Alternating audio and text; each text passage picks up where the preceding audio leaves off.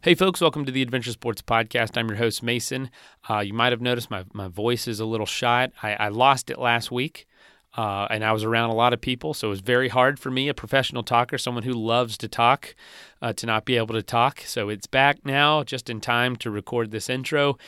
And today's episode is a 2018 throwback, back when Kurt was the host, and Amie's story about kayaking the Blue Nile. But it's a lot more than that. We deal with like what she did in her past, how she got to this point. It was substance abuse and a very serious brain injury that kind of led to all this. And you hear that a lot on the show is what leads people to adventure is so many different things. And a lot of times it's something tragic or something very scary that lead people to make a big change in their life or lead them to say, you know, I'm going to live my life to the fullest. So if you're going through something right now, I'm going to encourage you. Maybe this is the beginning of your next big adventure. You know, we've had some very sad stories and very hard stories on this show of people who've gone through some really awful things, but it leads them to be adventurous. It leads them to live life to the fullest. And so I can't relate in a lot of ways to some of these stories, but I know that we've had so many examples on the show of people taking the worst lemons possible and making beautiful lives and wonderful lemonade with it. So I encourage everybody that's out there that might be going through something. There are brighter days ahead. So let's dive into this amazing story with Amie Begg. And one call out before we jump in is the last episode with Phil Decker. I mentioned it was a prostate exam that caused him to be aware of his colon cancer, but it was a colonoscopy. So I made that mistake in the intro, but we make that correction in the episode. Listen to that Monday's episode. It was amazing. All right, let's jump in.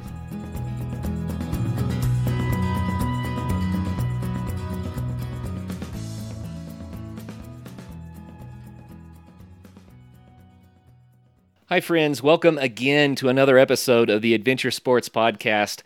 Today, I have Amie Begg with us, and Amie is such a great gal. She is the first female to go down the source of the Amazon, the upper Amazon, called the Rio Maranon. I had to say that right.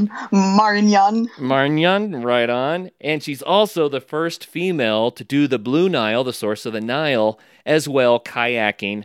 But not only that, she's a substance abuse counselor working with adolescents in Charlotte, North Carolina, and I want to hear about that too because it's super cool. So, Amie, welcome to the program. Thanks. I'm glad to be here. So, wow. How do you become the first female to do these two crazy big rivers? I mean, everyone knows the Nile and everyone knows the Amazon. I mean, these are the rivers of the world. And you're the first female to start at the source of these things, I guess. Tell us about that. Happenstance, my first trip was 6 years ago when I did the Rio Maranon, the upper Amazon. And it was actually kind of funny because that year, on New Year's, I said, there's two things I want to do this year. I want to paddle the Grand Canyon and I want to paddle internationally.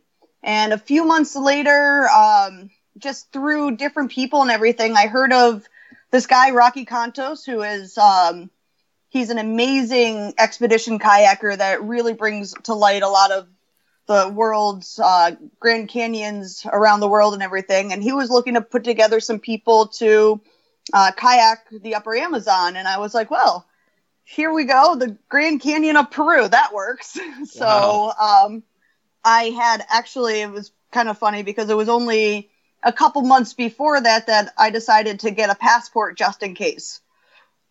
And I just moved down to Charlotte, and my friends thought I was crazy, but I was like, well, I'm going to go. This sounds exactly like I was looking for. And I spent 26 days on the river there, and it was absolutely amazing. So that does sound amazing to me. And I have to ask, because, I used to do kayaking. People that have listened to the show for a while know that I kayaked years ago, and I kind of gave it up. I mean, I didn't give up the sport entirely, but I gave up pursuing more difficult water, and the reason was because I felt like my skill set wasn't growing quickly enough because I wasn't going often enough, and so I started taking risks that I was uncomfortable with to keep up with the guys, you know what I mean? And I finally just said, no, I'm going to be a dad for a while first.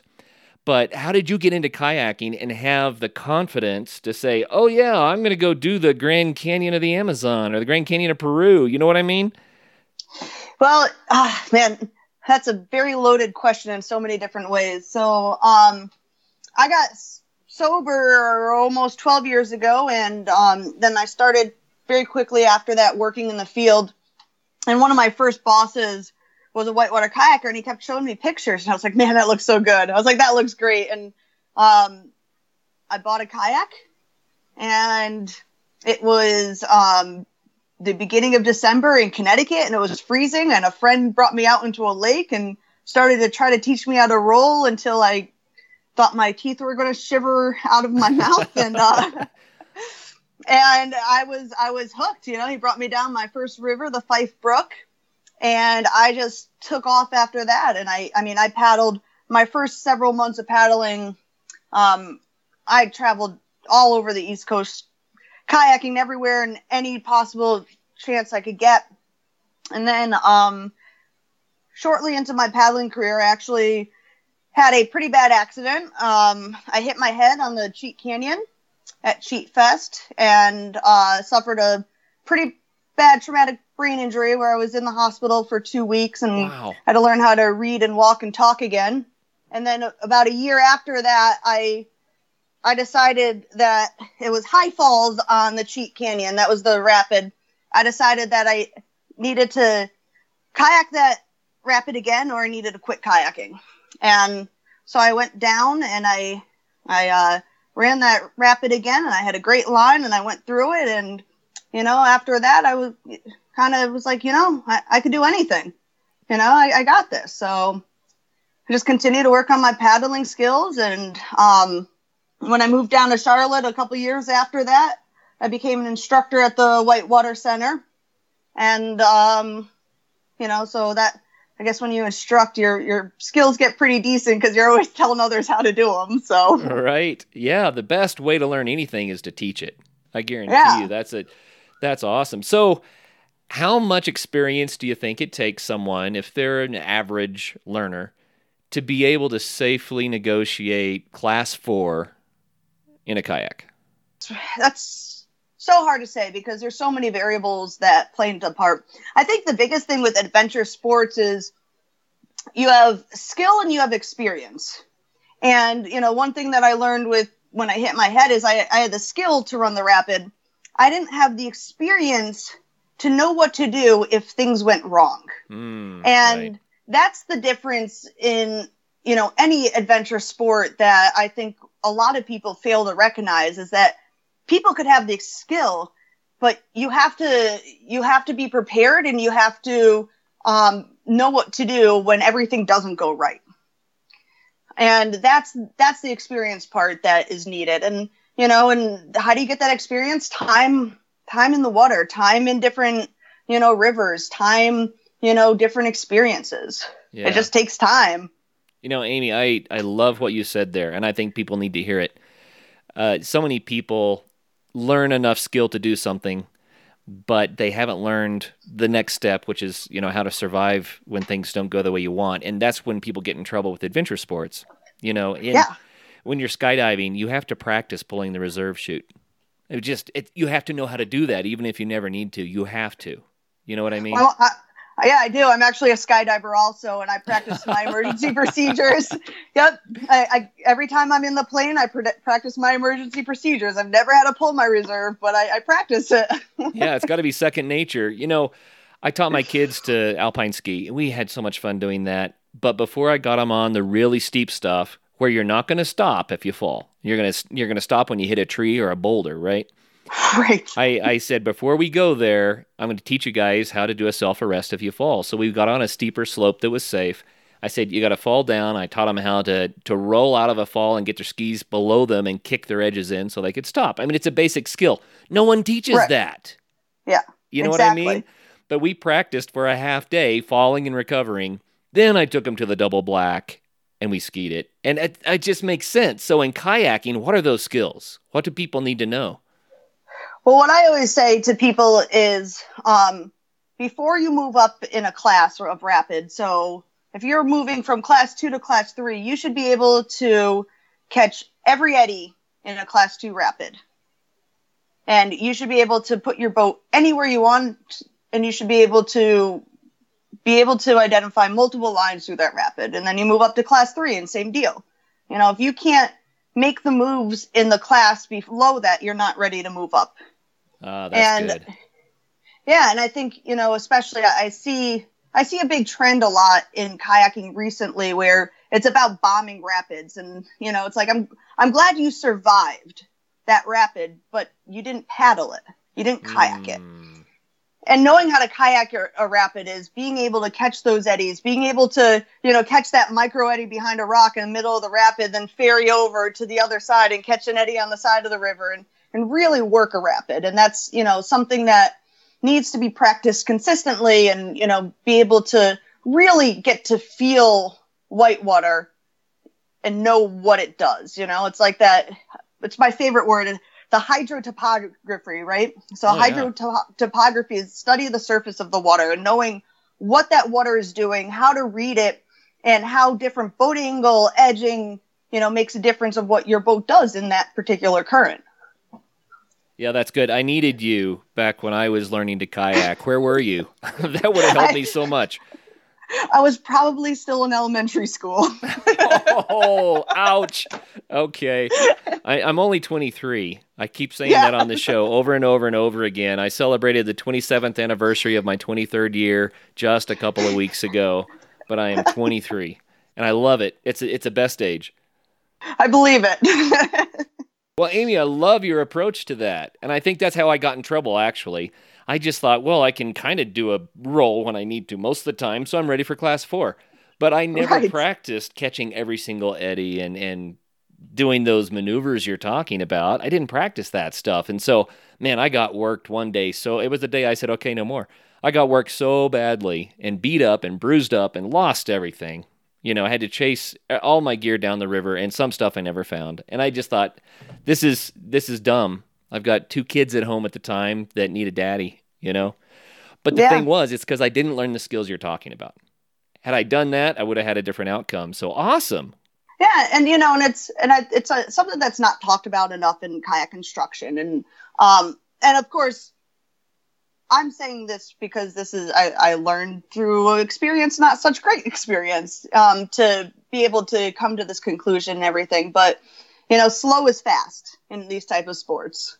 Yeah, absolutely. And I've also noticed people, you know, skiing is something that I did more slowly and built more skill with. And people will say, well, I would never ski that run. It's too dangerous. And I look at it and I say, well, not at all if you know what you're doing. Kayaking is the same way, right? It's a matter of having the skill set. The majority of class 5 rapids are really class 3 moves. You know, what makes a class 5 rapid a lot of times is the consequence of not hitting that move or that line, you know, and you know, the big part of class 5 is being able to have such strong skill that you know you're going to be able to hit your line, or if you don't hit your line, that you absolutely know how to get out of it and what to do. Nice. And you know, that's what makes class 5 and the death potential of the consequence. You know, details. But you know, it's a mentality and a mindset. These sports are so much of, you know, your mental capacity. And, you know, like, how was I able to decide to go to, you know, the upper Amazon that first time? It was because I knew mentally that I had what it took to get through that experience and, you know, be able to pick my lines, be able to be conservative also, because that was another thing, not having, you know, that ego and pride, like, oh, I'm going to go through this rapid and pick the hardest line. I'm like, no, I'm the only kayaker here. I'm going to pick a conservative line. So if something happens, I'm not, you know, literally up the creek. Nice. So I want to dive into the stories about these 2 trips because they're going to be so cool. But before we do, I want to hear the story. You said that you got sober 12 years ago, and now you're a substance abuse counselor working with adolescents. I got to hear that story first because that's part of who Amie is, and it's amazing when I hear stories like that. Yeah, it totally is a part of who I am. You know, I always say it's a big part of me. It's not what defines me, but it's given me the life I have. I was, a pretty bad alcoholic and drug addict into my late teens. I got sober. I went to rehab 2 months after I turned 21. So I only drank legally for 2 months, and yeah, which is awesome. And the treatment center that I went to, Mountainside, it's a northwest corner of Connecticut, and their program was very much, encompassed the outdoors, and they would bring us camping up on the mountain and on hikes. And, it was through that I remembered my connection with nature and the outdoors. And I always liked it, but I lost that. And it was very quickly after, I got sober there that I started to get back into, I ski also, got back into skiing and hiking and road biking and mountain biking and everything under the sun. And I learned how to kayak. And, from there, I worked with adults for the first 5 years of my career, and I decided that adults suck. They're really hard to deal with. They're entitled and they don't like to listen. Yeah, sure. Yeah. And so at the same time, I decided to move down to Charlotte because the whitewater down here was better, and icicles don't form on my helmet in the winter when I kayak down here. So I moved down here and I got a job working with adolescents, and I've absolutely loved it. It's the whole idea that they have the rest of their lives, and I could be impacting their lives, that it could make such a difference that it could be a game changer for the rest of their life. And so I go into the schools and I run groups with them, and I do talk to them about the outdoors. And, just this morning I was running a group, and I told them I wasn't going to see them for 2 weeks. And they're like, well, where are you going? I said, well, to kayak the Grand Canyon. And they're like, what? And I said, I know, I told you, there's so much stuff you guys are missing. There's so much more than Charlotte, North Carolina, Oh, that is so good that you can plant those seeds. That's cool. Yeah, it gets them thinking, and it gets them realizing, nobody tells them, hey, you can do this. Hey, you want to travel? You can. Hey, you want to go, kayak the Grand Canyon for 2 weeks? Go for it. You could do it, and they're just not exposed to it. So, I try to expose them to the things that they're not. Do you think that adventure sports can make a really good alternative to substance abuse? Absolutely. Absolutely. Actually, that boss that whitewater kayaks and taught me, who has become such a mentor in my life, Tim Walsh, he owns a company called Adventure Recovery, and that's kind of the premise of the entire company, is that we, as alcoholics and addicts and people in recovery, we need something.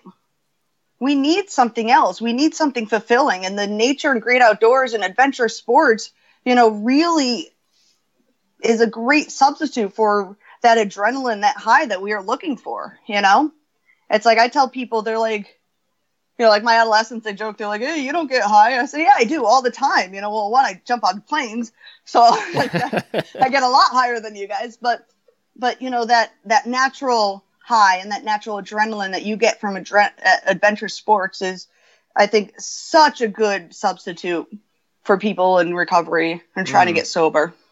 That's cool. And another thing I hear a lot of people say is that the gaining of the self-awareness and self-confidence and, the self-sufficiency, the self-reliance, all the things that you gain from adventure sports, that also helps. All of it, it absolutely does. Because, most of us that come into recovery, we don't think highly of ourselves. We don't think we could do anything. It for me has absolutely been adventure sports that has given me the confidence. And, I said earlier that my recovery is not what defines me, but adventure sports is. Nice. Well, that's cool. And it is really cool, and it's given me that. It's given me, who I am as a person. Right. Yeah. So what do you think about the adventure sports community? You've been doing it for a while. You must have met a lot of amazing people. I love the adventure sports community. Like I said, I'm in a lot of them. I also rock climb, in there and stuff. And the really cool thing is that I think overall the adventure sports community is very helpful, understanding, People are always willing to take you out on trips and, be, inclusive and really, I think it's a culture that is unlike most others. Yeah, I agree. It's something about having a common passion, but it's also something about connecting with nature and getting really real with people, because adventure sports put you in places where you are real. You know what I mean? Yeah, absolutely. It is the raw self. Yeah. And that makes people better friends because they've been honest. It really does. And I mean, and let's be honest, and in our society nowadays, getting away from the technology and social media and everything is such a rarity that I think it provides a platform for people to socialize and, be forced to build community again, which I don't think we get as much of anymore. I love it. Yeah, very well said. Let's take a quick message break and hear from the folks that help make this show possible.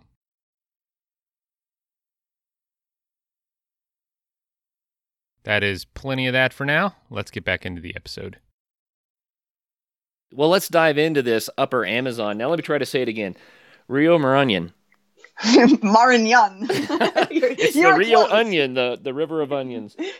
Maranon. Okay. Well, tell us about the Rio Maranon and what was it like to go there? Man, it was so fascinating. I absolutely loved the Rio Maranon. It was absolutely gorgeous, first of all. Like, just beautiful. It was unbelievably beautiful. The people, for the most part, were really nice. We would get to villages every once in a while, and I mean, you're talking about people that have their own villages. That's all they have. Like, we talk to them, they don't know what internet or mail is and everything, but they're willing to give us their fruits that they had, and help us out. And it was just, again, seeing that culture and that real sense of humankind just helping each other was amazing. What was really cool about the rapids that I liked is the first part of the river actually was pretty cold. And there was a lot of rapids that actually seemed a lot more like creek-like for me. There was a lot more technical moves, rocks, some boofs and everything like that. And then the river just opened up and it was very big water, fun waves. A couple of rapids. It was funny because we were not the first to go down. There was a couple other expeditions here and there, but there wasn't anything really written or anything set. So every rapid we got up to was just all right, well, let's see what's this is going to be. And it was fascinating at times because we'd get to like rapids that would take 90-degree corners and your scouting was like, well, I don't know what's behind that corner and I have no way of getting to it, so I'm hoping it's not bad. Wow. I think that would terrify me. It was a little terrifying, especially, like I said, we had a cataract with us and I was pretty much the sole kayaker. So sometimes the cataract would go down first, but mostly it was me going down first and be like, well, hopefully I'll see you at the bottom. Oh, my lands. Were you just really, really nervous or was it just fun? The first week I was very nervous. There was this was the first time I really was doing a multi-day trip. Then the other thing is that, I'm used to our modern day whitewater kayaks, and I was in a Prion rocket, which is, a full displacement hull, very thin boat, very unlike anything I've ever paddled. So for the first week, it really was like, all right, that's the line. Okay, now what line do I think I could paddle in this boat right now? Oh, so was it a longer boat and that sort of thing? It was longer, it was thinner, completely full displacement hull. So not as much rocker. Yeah, I'm used to having more edges on my boats and stuff. So it took me a while to get used to the boat. But once I did, it was kind of like, all right, I got this now. And after that, it became fun.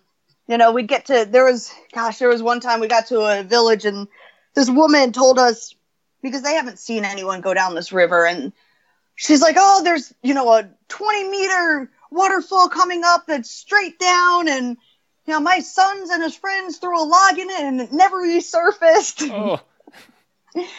And so we were like, all right, cool. I didn't know we were dropping waterfalls on this trip. But, there was never a waterfall. They just didn't know what the river was either, and it scared them. Right. Well, I have to say, man, when you're standing on the shore, I know that a lot of the listeners have experienced this.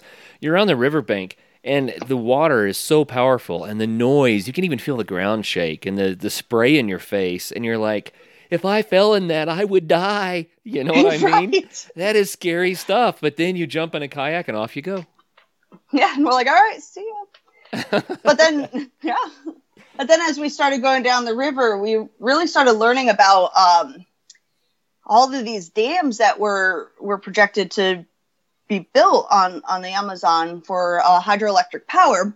And we would start talking to these people, and, some of them were worried because they thought that we were surveyors for the dam. Mm. And I actually I didn't find this out until the Nile in Ethiopia. Rocky told me that there was one group of people that were running down to the river to shoot us, but we were going too fast, so they didn't catch us.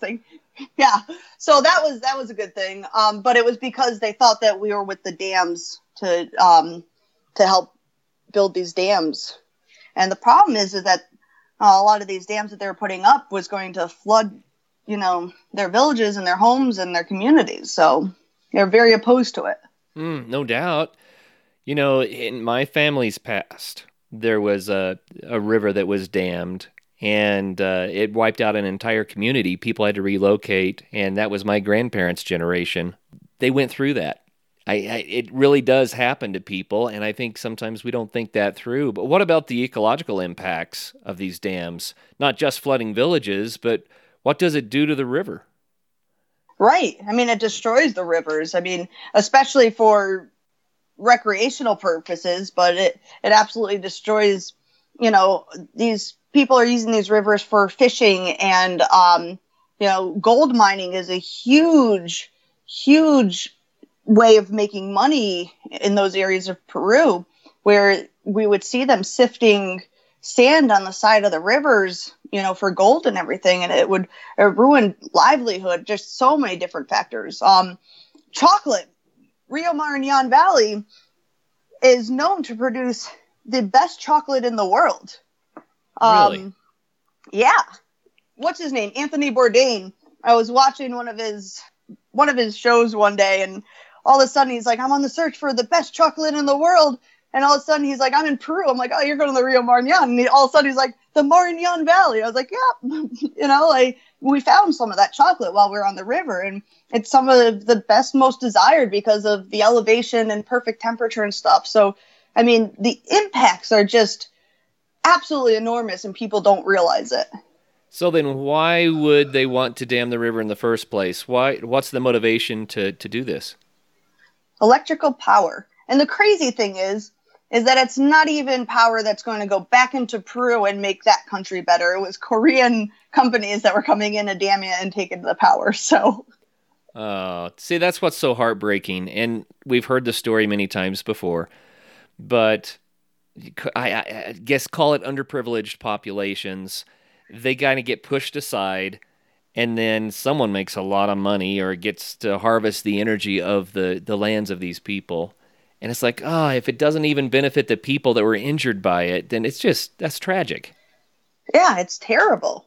And the worst part is that, they're very unfair in the ways that they do things and go about it. I mean, we talked to this one family that told us that the dam companies came in and they'd hold town meetings and make them sign blank pieces of paper. And they told them that it was so that they could see how many people came to the meeting. But then they took those blank pieces of paper and then transcribed on them that they agreed for these dams being put up. So, it's not helping them at all. It's, betraying them, lying to them, and changing, an area that they've lived in for generations. Wow, that's tragic. Is there something that people can do? How can they get involved? We actually worked extensively, or Rocky mostly. Rocky is tremendous at really bringing awareness, and he ended up talking to the president and everything, got in touch with international rivers, and really brought a lot of awareness and attention to the river. More attention of people paddling this river, going down it, bringing it to light. I mean, that was back in 2012. The first dams were supposed to be up in 2013 and still, aren't done because there's been so many people opposed to it and so much attention now brought to it. So I tell people, paddle these rivers. Yeah. Paddle them, show people, how much they're needed and how beautiful these areas are. So if a listener says, okay, I'm not a paddler, I believe in this cause, I'd like to take action, but I don't know who to call or what to do, do you have any organizations that you would recommend or any contacts they could make? Absolutely. I've said his name a lot, but Rocky Cantos, my good friend that, I've done these trips with, he runs trips down the Maranon all the time now, and people that don't paddle, he'll put you on a raft. You could go down it and experience it and not know how to kayak, which is really cool. And it's a once in a lifetime experience. Like, to see the beauty and different culture and, scenery is it's absolutely unbelievable. So how did that trip on the Upper Amazon change you? It changed me in a lot of ways. I can't, one, I came back and I couldn't make a decision on any restaurant menu because it was overwhelming to the point that it was anxiety ridden because, there you go to a restaurant and they're like, here's what we're serving today, Right. But with that, it was seeing different cultures and how the different parts of the world do things and compared to what we do in America. One of the stories I always tell is we got to this little village called Celandine and we went to restock and resupply and go into this one little store and there's like this 5-year-old girl manning the store and she turns to me with such authority. It's like, take care. Like, what do you want? What do you need? Like where I was like, oh, okay. I just want yogurt, but here's this 5-year-old manning her family's shop and our 5-year-olds, we don't allow them to tie their shoes. Wow. So, that was kind of huge to kind of step back and see that difference in the culture. And, also 26 days on a river, that's a lot, 26 days of being around the same people and doing the same thing and not being around technology. And it really, I actually didn't want to come back. Oh, I'm sure.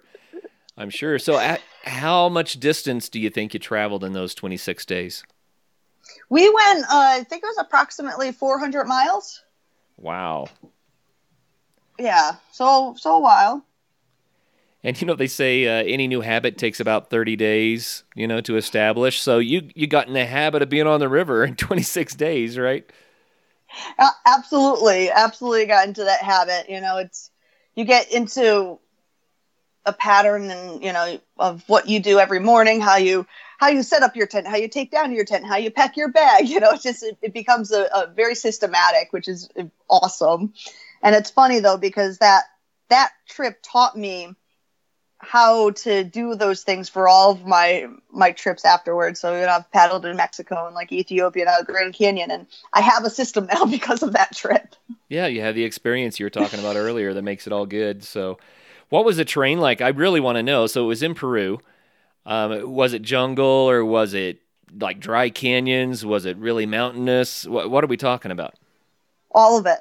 And that was what was so cool. It was all of that, like the first part of the trip, it started out very desert-like, reminded me a lot of, your Colorado and Arizona. And then at the end of even before that, we're passing through 14,000 foot canyon or mountains to get to the river. And then by the end, we're in, lush green jungles with the piranha and, monkey and everything like that. So wow. You had a little bit of everything, which was so cool. Okay, tell us a story about when things didn't go like you wanted them to. Something didn't go as planned. I know that had to happen. Hopefully it doesn't involve piranha. No, it doesn't. Gosh, well, probably we had this one. Oh, this is interesting. We had this one guy, Mike, on the trip that would probably didn't need to be there. On an expedition, it's a little bit different than, I think, all right, this is well known, it's set up, we know that, expeditions are a little bit different, there's a lot of unknowns. And we get to this one part, Wasson's landslide, which was almost an unpassable small section of river because there was a big rock landslide. And we wake up that morning and he said, I don't want to be here. I don't think I should be here. I'm walking out. And we're like, you can't walk out. You realize we're in the middle of freaking nowhere, right? Like, this is like the middle of nowhere, Peru. They haven't seen white people here before, and you just want to walk out. Yeah, the river is out. Out is the river. Yeah, like you don't understand. And so after much debate and talking, Rocky's wife, Barb, who's fluent in Spanish, and me, who has the whitewater skills, we decided that Barb would walk out with Mike. We found a local who was going to bring a mule down and bring them up to the nearest town to take a bus to then the bigger town where he could catch a plane. And I was going to go through Wasson's landslide with the cataract and Rocky, and that's it, just the two of us. And we ended up having to lug all of the gear over just boulders and like huge rocks by ourselves. And it took us, because it was just the two of us, it took us a couple days to get through there. And I had to camp out on top of like a rocks because there's no like beach or anything to camp out on. And yeah. Wow. So that was it took interesting. Days to get past the one rapid. Yeah. I mean, we were lugging coolers. And so, I mean, this was week 2 out of, a 4-week trip. So we still had all of our food and it was pretty heavy. Wow. What class do you think the rapid would be? That was for sure a 5. Rocky ran a kayak through a small section of it. We tried to feed the cataract empty, like just the skeleton part of it, through parts of the rapid. And then we had to actually hoist it up and over boulders in another part ourselves. Wow. Yeah, so that took a while. So this is real adventure. What were you thinking at that point in time? Did you think, oh, what are we doing here? We really bit off more than we should have? Or was it like, oh, I'm taking this in stride, it's part of the fun? Yeah, I mean, I'm kind of the type of person, I'm like, well, this is going to make a good story, Like, it's just like, I guess for me, it's just not a question. In my head, it's like, this is just something we need to do. We have to get through this with all the stuff. It's like it's a non-negotiable in my brain. So I was like, well, I'm just going to do what we need to do. And I'm really glad that I'm in semi shape and strong. I could help out with this. Wow. Just do whatever it takes to get through. So when you would scout these things, it sounds like you did a fair amount of scouting from the water, boat scouting. Yikes. I mean, did you always feel like you had an out if you had to have it? I mean, what if you came across a waterfall or something? Yeah, I mean, there was a couple of little sections that I portaged around just because, especially when it was only Rocky and I, and I obviously trust Rocky with my life, but there's always that variable of something going around wrong. And when there's 2 people, for me, there's a certain risk that I won't take. Right. And so there was a couple of small sections of river when it was just the 2 of us that I chose to walk my boat around because, it looked like there was some really bad undercuts and just stuff that I didn't want to be near. So, my thinking is, I have a very long trip here and I need to come out safe. So, I don't need to prove anything to anyone. I have no problem putting my boat on my shoulder, walking around. I think you proved a lot to me, just that you have some wisdom, some discernment, and that you're willing to take off on an adventure like this in the first place. That's amazing. What an Thanks. amazing adventure. So you said it was 400 miles. We know at least one rapid was class 5. How would you characterize the river as a whole? Was there a lot of really difficult stuff, or was it a big mix? No, it was a big mix. I mean, in general, I would classify it a 3-4. Just a lot of really fun, big, huge wave trains that, I mean, just good, big whitewater.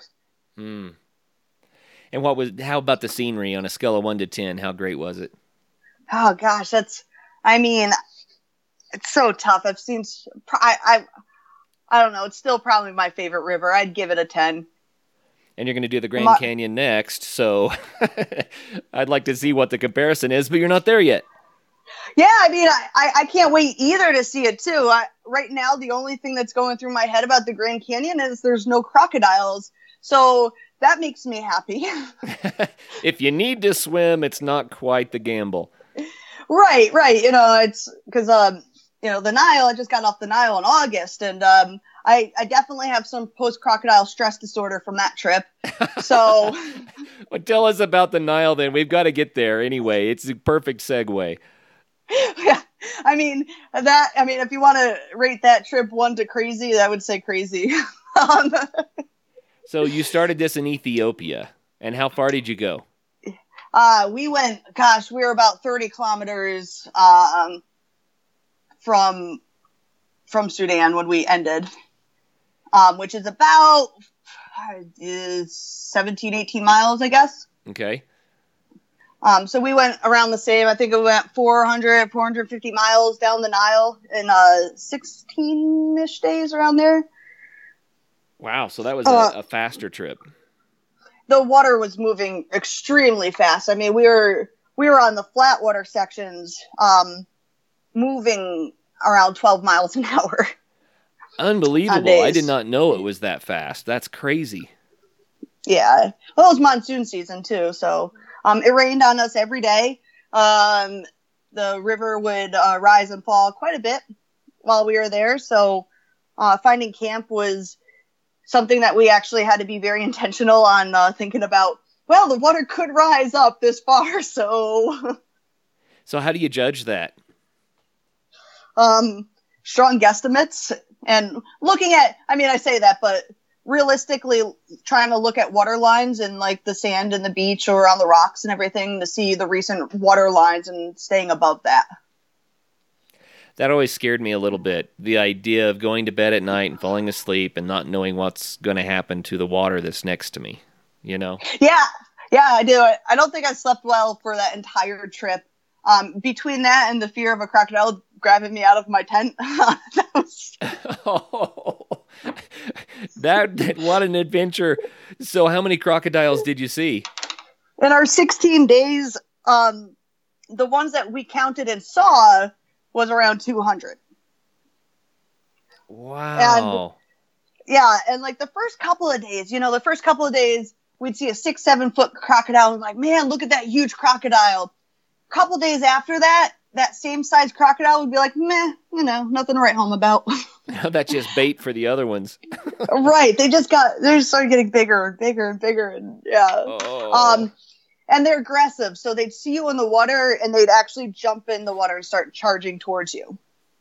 My lands. Do you think they were territorial and trying to protect something, or do you think they were hungry and trying to get a bite? Probably a little bit of both, I'd say. And you're in a kayak? I was in a kayak for a while, towards the end of the trip when we started seeing bigger and bigger crocodile, and I chose to sit on the raft more and more. And so I'm a big believer on any of these trips. For me, I can't just be a passenger. So I was actually the first time I really oared a raft, but I did a lot of it. Oh, that's great. It's a matter of being adaptable sometimes, huh? Yeah, it's kind of like that. Well, all right, this is what this is. Cool, let's do it. Being extremely adaptable on these types of trips is important. Rocky and this other guy, Kalen, I actually I wasn't able to get there the same time as them, so I was meeting them up on the river at this bridge.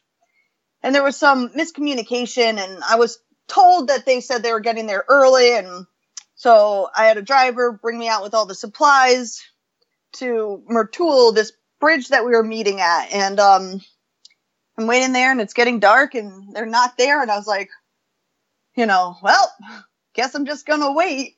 And it was funny because there were some Ethiopian military guys that, they were just, they were so interested in like me, this, his, in their culture, like it's crazy. I'm like, here's this young white female just totally fine with pitching her tent on the side of a river and waiting, Yeah, it's cultural. It's kind of a culture clash for them, huh? A huge culture clash, but they were really cool. There was, of course, a huge language barrier. I taught one of the military guys the Macarena, so we found some things.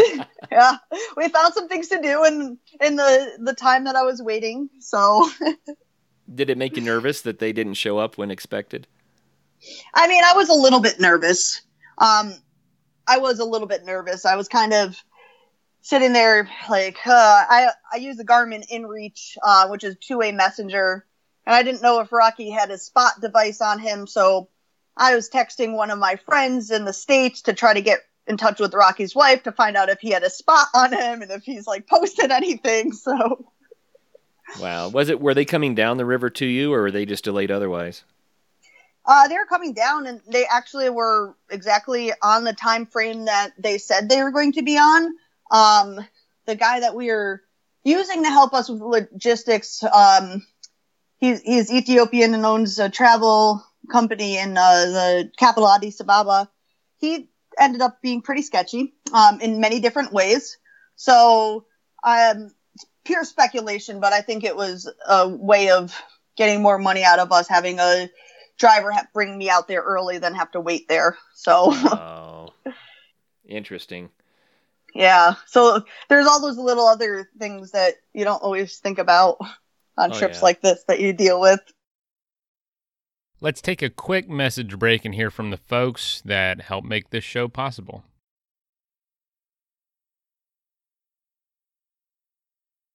That is plenty of that for now. Let's get back into the episode.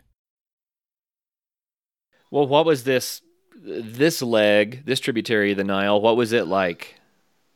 I felt like I was in Charlie and the Chocolate Factory on the Chocolate River. Really? So it's called the Blue Nile, but it's chocolate. It is chocolate. I felt like I was paddling in chocolate milk. But it was also monsoon season, so a lot of sediment was washed up and everything. And you had, tributaries on the side that were flashing because of the rain. So a lot of different things being washed out into the Nile. So, saw a lot of logs also. But yeah, it was fascinating how the river varied between us going through these canyons that were pretty tight to opening up to the width of probably, 2 football fields. So lots of variety. What about this? You said the last river had a lot of variety. What about this one as far as a class? How difficult is it? This one, I would say, also a good 3-4 big water, big waves, crashing wave holes in some huge crashing wave holes. So, it wasn't as technical. In the canyons, there was an issue with you get a lot of big whirlpools and a lot of different currents coming in from different ways that create some really funky water. It freaked me out. I swam once, and fortunately, the only time I swam was I just got back in my boat, and I was trying to peel out of this eddy, but there was like 5 different currents that were coming at me, and it flipped my boat. And because there was currents coming everywhere, I was trying so hard, I could not roll my boat. It's like your paddle just sinks instead of giving you the resistance you need, that kind of thing? Yeah, I was just like stuck, I couldn't even move my paddle. And I was like, and I'm like, I remember sitting there and I'm like, well, this is odd. Wow. Yeah, it was kind of crazy. And, like I said, like, thank God I was close to the side of the river and everything. And I don't think I've ever self-rescued as fast as I did there. Kaylin helped me some too, got my boat and everything to the side. But I mean, the more fear factor of not swimming comes with, of course, the wildlife. Oh, my lands. Yeah. Did you ever really fear for your life, or was it just kind of like, we have to be careful here? Oh no, there was a few times that I was like, whew. Like, there was one where we pulled into this beach, and at first we're like, oh, this is going to be a great beach to camp. And there literally, all of a sudden, comes this huge crocodile. And it just starts, like, coming lumbering down at us. And if it didn't trip over its own 2 feet and literally face plant, that thing would have gotten us. Whoa. And that night at camp, once we finally did find a camp and everything, I mean, we, like, Rocky was in the kayak this time, and Kayla and I were on the raft, and I mean, we got out of there really fast and everything. And we laughed about it at camp that night, but it really was. If he wasn't so clumsy, we would have been in a bad situation. That is nuts. That is so great. So how did you choose a campsite then, if you were just likely to be right on top of one of these guys? I mean, we tried to find campsites where they weren't, so we would look to make sure crocodile weren't around. They're usually territorial in their areas, higher up. Closer to the end of the river where we took off, we weren't finding beaches anymore, so there was, like, huge, tall brush, this, like, grassy, thick grassy type of stuff above our heads, and we'd literally take our paddles and flatten it out to make a camp.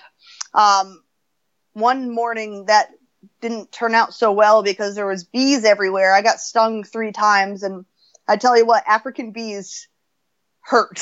Like, they are the worst bee stings I've ever had. Like, they hurt, and their stinger stays in you, and I have to have Kaylin or Rocky, like, pull out the stinger.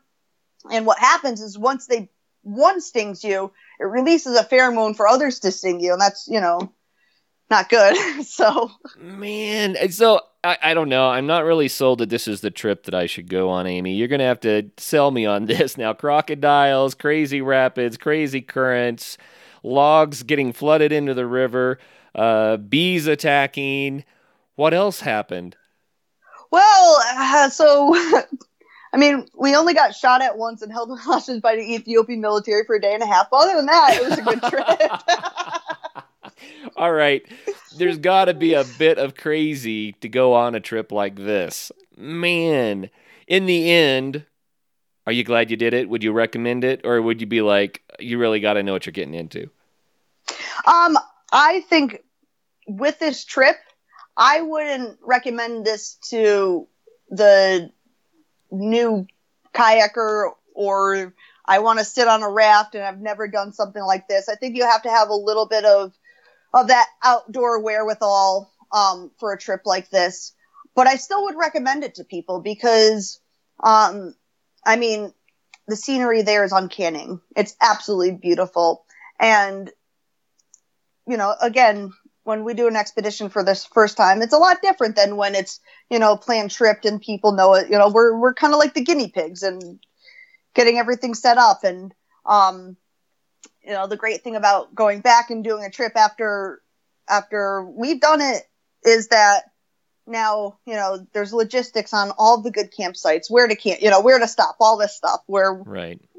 We're kind of flying by the seat of our pants. But yeah, it's definitely a riskier trip. But it's still, I thought it was gorgeous. And, Africa is beautiful. Ethiopia is gorgeous. It's a little turned around country, but other than that, it really, really was a cool trip. The crocodiles were scary though. Like I really have to say that's the one part of the trip that's tough because, there's a lot of them. People say hippos are the most dangerous. We saw 12 hippos. Those didn't bother me at all. You just don't want to be between the water and the hippo. Right. They're big. Those things are they're huge. They're like a little mini school bus. But, they mind themselves, right? So they see you and actually will kind of like dip down in the water and, mind their own business, where the crocodiles see you and they're like, boom, into the water coming after you. I think it would turn into Finding Nemo. Remember the scene where just keep swimming, just keep swimming. I actually said that a lot to myself. Yeah, just keep paddling, just keep paddling. I can't imagine how crazy. Okay, between the two, the real Maranon. I'll never get it. You're so close. I'm so sorry. The Maranon. So between the Rio Maranon and the Blue Nile, which one was your favorite? Oh, Maranon for sure. Really? Maranon for sure. Yeah. I mean, that is just such a beautiful, gorgeous place. Like I said, I don't regret my trip to Ethiopia, but it was a very challenging place to be.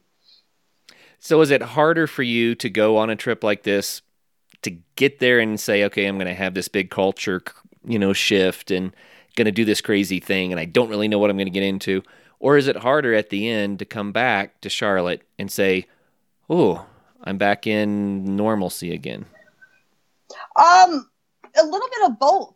I'd like to say that I'm pretty acculturated and, I'm able to, assimilate to environments pretty well. And, I understand cultural diversity and differences and respecting people's culture. That's a very big thing, is that I don't care that I'm American, I'm in their country, right. So for me, that means, I'm going to do the best to, assimilate to their culture. Which I actually really enjoy that. I find it fascinating to see how other people live. Like in Ethiopia, you only eat with your right hand. There's not utensils there. So everything's, you eat with your fingers, and you only eat with your right because it's known that you wipe yourself with your left. Oh, right. No left. And so, yeah. But I have when I'm away for a while, I do have a hard time coming back to the States. It sometimes takes me a while, and like, I have to remember, like, oh yeah, that's not accepted here. Like, I can't do that. All right. So, and it is like different things. Life is so much simpler in other places, and it becomes overwhelming when I first come back, with all of a sudden the technology and information everywhere, and having to make, decision on 500 things on a menu, or, all these different things. And that's always a little bit of a challenge. You make me want to go just to escape, all the constant media and constant decision making and things, that just for a while to go and to be with nature and to fall into that rhythm and unwind and reset. You make me want to do that.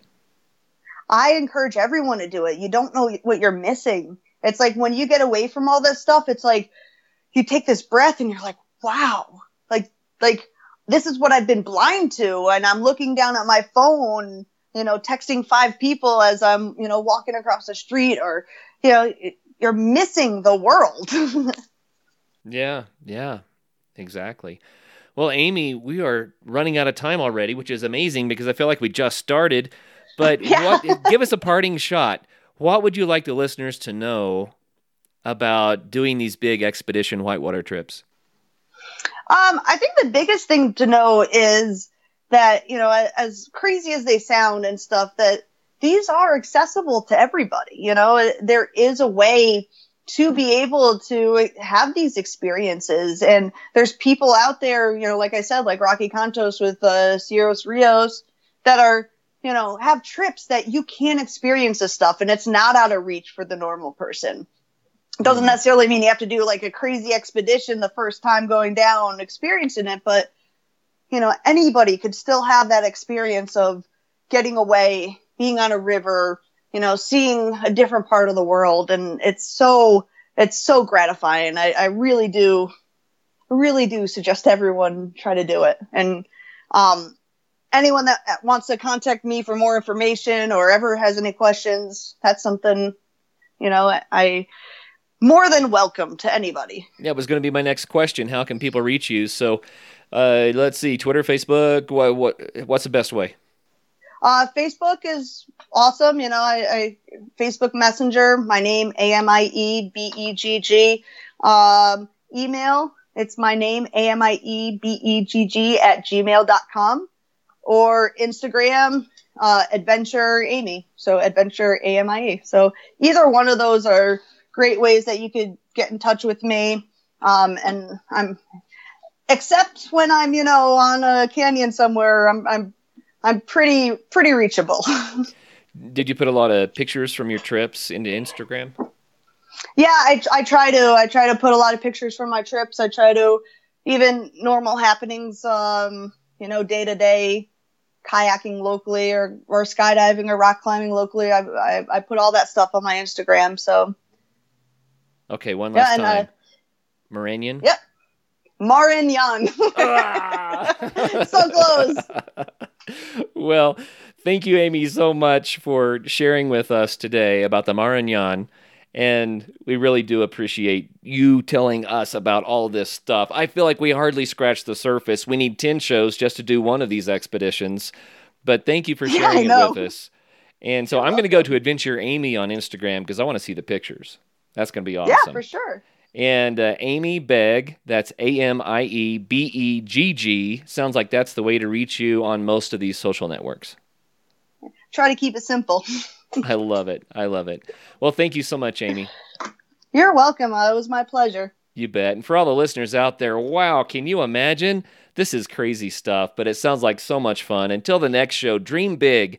Come up with some goals and some ideas and some things that you can look forward to, and maybe it is paddling part of the Amazon. Who knows? But until the next show, make sure you do get out there. Have some fun.